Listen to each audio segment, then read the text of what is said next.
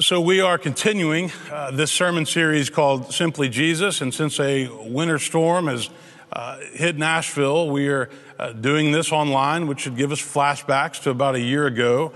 But today we're pushing forward in Matthew's Gospel. And last Sunday I started into the Sermon on the Mount, which is Matthew 5, 6, and 7, and I made some general observations about what Jesus is up to in these chapters of Scripture. And so first of all, I said, Jesus is concerned less about rules and laws and more with the condition of our hearts. It's our motive that matters, why we do what we do. Secondly, I told you that in the Sermon on the Mount, Jesus is setting forth a behavioral ethic that many would say is impossible, but we still have to try to achieve it. Even though we know we're going to fall short, we have to keep trying. Third, I said that Jesus is taking conventional earthly wisdom and he's turning it upside down. He's showing us how the kingdom of God is very different from the kingdoms of this world. And fourth, last Sunday I told you that if we are to try to follow Jesus, which that's what Christianity is all about, following Jesus, having a relationship with Jesus, then he makes it very clear that prayer and a deep sense of spirituality is very important as we follow these teachings. So today we move ahead into Matthew chapter 6. And right now, this week, I have really been felt called to preach on this text. It's one of my favorite texts in the Bible, but right now I really feel like these words of Jesus in Matthew chapter 6 are as pertinent as they have ever been. We are now living in a time where fear is completely out of control on every level. Let me say that again. We are now living in a time where fear is completely out of control on every level. People's lives are being dominated by fear. Some of it's rational, some of it's irrational. Why? Because we are addicted to cable news, we are addicted to social media, and we are addicted to constantly listening to the voices that want to keep us afraid, divided, fearful, and angry. I've called what we've been going through as a culture over the past year and a half or so the perfect storm. The pandemic and all of its stages, and we're in another challenging stretch of that.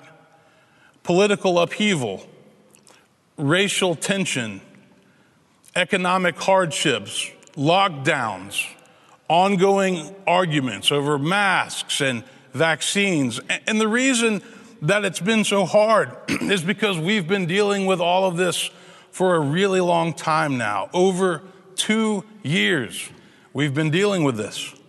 And one of the things that has not been talked about nearly enough during this time is the mental and emotional toll that this is taking on everybody, including our children. There was an article this past Thursday that appeared in the New York Times written by Jessica Gross, and she was talking about the despair that parents of young children, and I would argue that all parents are feeling at this point. And here's some of the things that she said she's hearing. I don't feel like I can keep my child safe. Our finances are strained. I feel betrayed by the mixed messaging and the changing of the rules. I just don't know how much more of this I can handle. What she was articulating in that article is that many people feel that they have reached the end of their rope. They've tried to be patient. They just don't know how much more they can take. And I talk to people almost every day as a pastor who feel this exact same way. They say this has been going on forever, and it doesn't feel like any of the things that we're doing are actually making a difference. There was another article this week written by David Brooks, and guess what the title of that article was?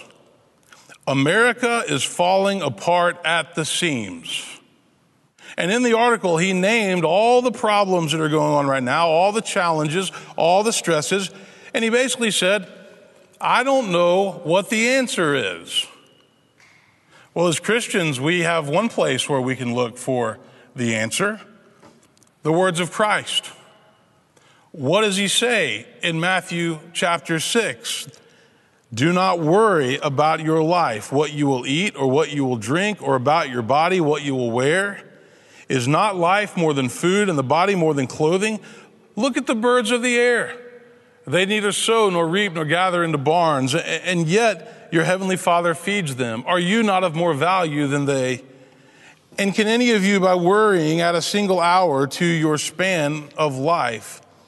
And why do you worry about clothing? Consider the lilies of the field, how they grow. They neither toil nor spin. And yet I tell you, even Solomon in all of his glory was not clothed like one of these. But if God so clothes the grass of the field, which is alive today and tomorrow is thrown into the oven, will he not much more clothe you, you of little faith? Therefore do not worry, saying, what will we eat, or what will we drink, or what will we wear? For it's the Gentiles who strive for all these things. And indeed, your heavenly Father knows that you need all these things. But strive first for the kingdom of God and his righteousness, and all these things will be given to you as well. Jesus says, don't worry about tomorrow, for tomorrow will bring worries of its own. Today's trouble is enough for today. How do we feel when we hear these words of Jesus in light of everything that we are dealing with as a culture and as a world? Does it seem realistic? Does it seem like pie in the sky? Does it seem like Jesus is glossing over the challenges that we all face day in and day out? Or is it exactly what we need to hear at this moment right now? Don't worry about your life. Can we even begin to listen? Paul Tillich is a theologian, taught at Harvard, taught at Union Seminary, and wrote a classic book called The Courage to Be. And I've always loved that book because in it he differentiates between fear and anxiety. Tillich says fear has an object which can be faced, attacked, and endured, identified. I'm afraid of heights. I'm afraid of public speaking. I'm afraid of failure. I'm afraid of COVID or getting sick. But anxiety, he says, is basically fear of the unknown. We are afraid. We just don't know what we're afraid of. All that we know is that we're afraid, and it gives us anxiety. Now, in a book called Our Age of Anxiety, Scott Stossel says, being severely anxious is depressing. Anxiety can impede your relationships, impair your performance, constrict your life, and limit your possibilities. And yet, before the pandemic ever hit, we already lived in a very anxious world. Now, fear in and of itself is not a bad thing. It's part of how we survive. It's how we make decisions about what to do or not to do, who to trust and not to trust, where to go and not to go. It's part of being sane. But fear, when it gets out of control, begins to dominate our lives, and it becomes very unhealthy. And unfortunately, that's where many people are right now. They are afraid. They don't know how to stop being afraid. The problem with fear is once it takes over, it can paralyze you, it can cripple you, it can keep you from enjoying anything because you're always afraid of what's going to happen or what might happen. Now, in Matthew 6, Jesus is telling us to not worry. And we hear these words and we say, well, that sounds great, but how can I stop worrying? Because I find myself worrying so much.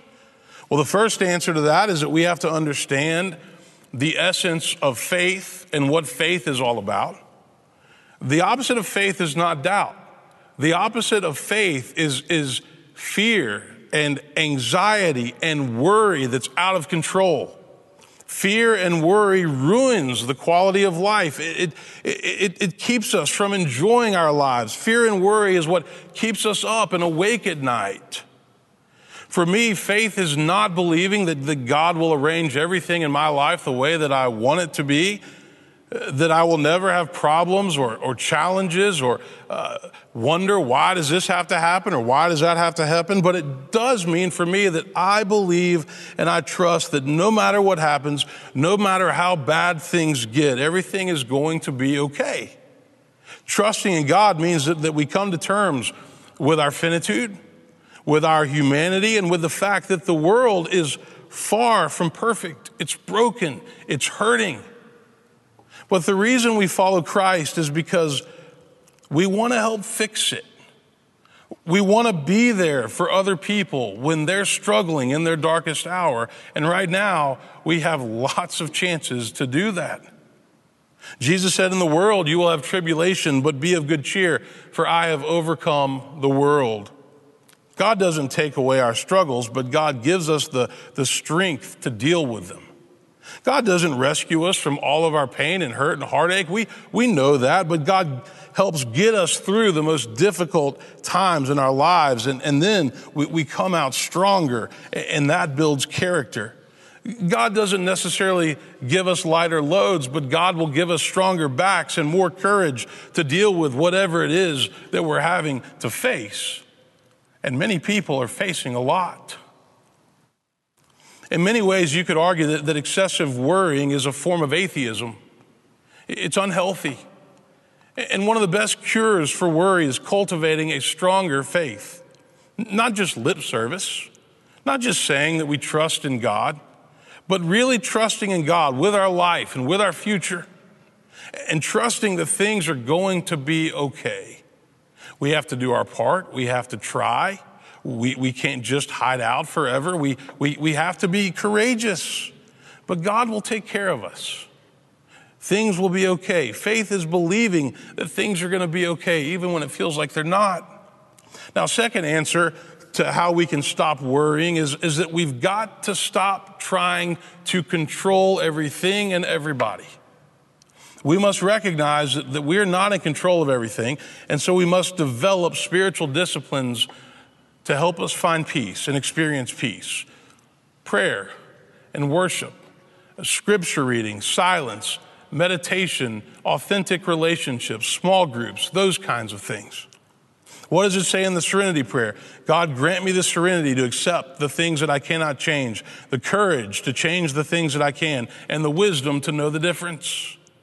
That's never just been for addicts who are down on their luck or drunks. That's for all human beings. So many of us want to pretend that we control everything in our lives, but deep down, we know that we don't. And the sooner we can accept that and come to peace with that, the better off we're going to be. Being a control freak will make you miserable because you can't control everything and you can't control everybody. And soon, when you try to control everything, you'll realize how little control you actually have. It makes you miserable. The final answer for how we can stop worrying with everything that's going on in the world is actually found in the last verse of this passage, verse 34, where Jesus says, "Don't worry about tomorrow. Tomorrow will bring worries of its own. Today's trouble is enough for today." In other words, Jesus is saying we have to live our lives one day at a time. It's all we have. And this is where many of us miss the boat. We're not very good at being present, especially when we're anxious. We're not very good at focusing on the situation that we are in. You know, our anxiety keeps us on edge. And so as Henry Nouwen says, we have an address, but we're not home. We're distracted. We're preoccupied. We're thinking about the past, or we're worried about the future. Jesus wants us to be present. Jesus wants us to live in the moment because that's where life happens. Now, tomorrow, Monday, we will observe a special holiday in honor of the life of Dr. Martin Luther King Jr., a man who stood courageously for equality, justice, nonviolence, and equal opportunity. A man who spent his life fighting in a nonviolent way for the civil rights and liberties of all people, regardless of age, class, gender, the color of their skin. He wanted our country to actually live up to its founding documents that all are created equal. There are no second-class citizens. That's what King wanted to see become a reality. The courage that he showed back in the 1960s was unprecedented. To stand up and make what seems to many of us now to be an obvious stand, that all human beings are same in the eyes of God and should be treated equally, regardless of who they are or where they come from or what they have. In one of his most famous speeches ever given in Washington, D.C., with thousands of people looking on, King spoke these words, not just as a civil rights leader, but also as a dad. He said, "I have a dream that my 4 little children will one day live in a nation where they will not be judged by the color of their skin, but by the content of their character." I have a dream today. King had every reason to be afraid back in the days that he marched and lived and led. He was targeted. He and his family faced constant death threats. And then ultimately on April the 4th, 1968, in my hometown, Memphis, Tennessee, Martin Luther King lost his life. He was shot at the Lorraine Motel while giving a speech. But in the face of fear, in the face of hatred, in the face of threats, he kept going. He kept going, and he kept inspiring and challenging other people to do the same. And his legacy lives on. We all face fear every day. It's part of being human. But we can't let it take over. We can't let it dominate. We have to show courage. We have to press on. And the pandemic won't last forever, but it certainly lasted a lot longer than any of us ever guessed. And many of the other challenges that make our culture difficult and perplexing, they won't last forever. But we have to move forward in faith, and we have to overcome our fear and our worry, because being afraid and scared all the time is not the way that God wants us to live. Amen.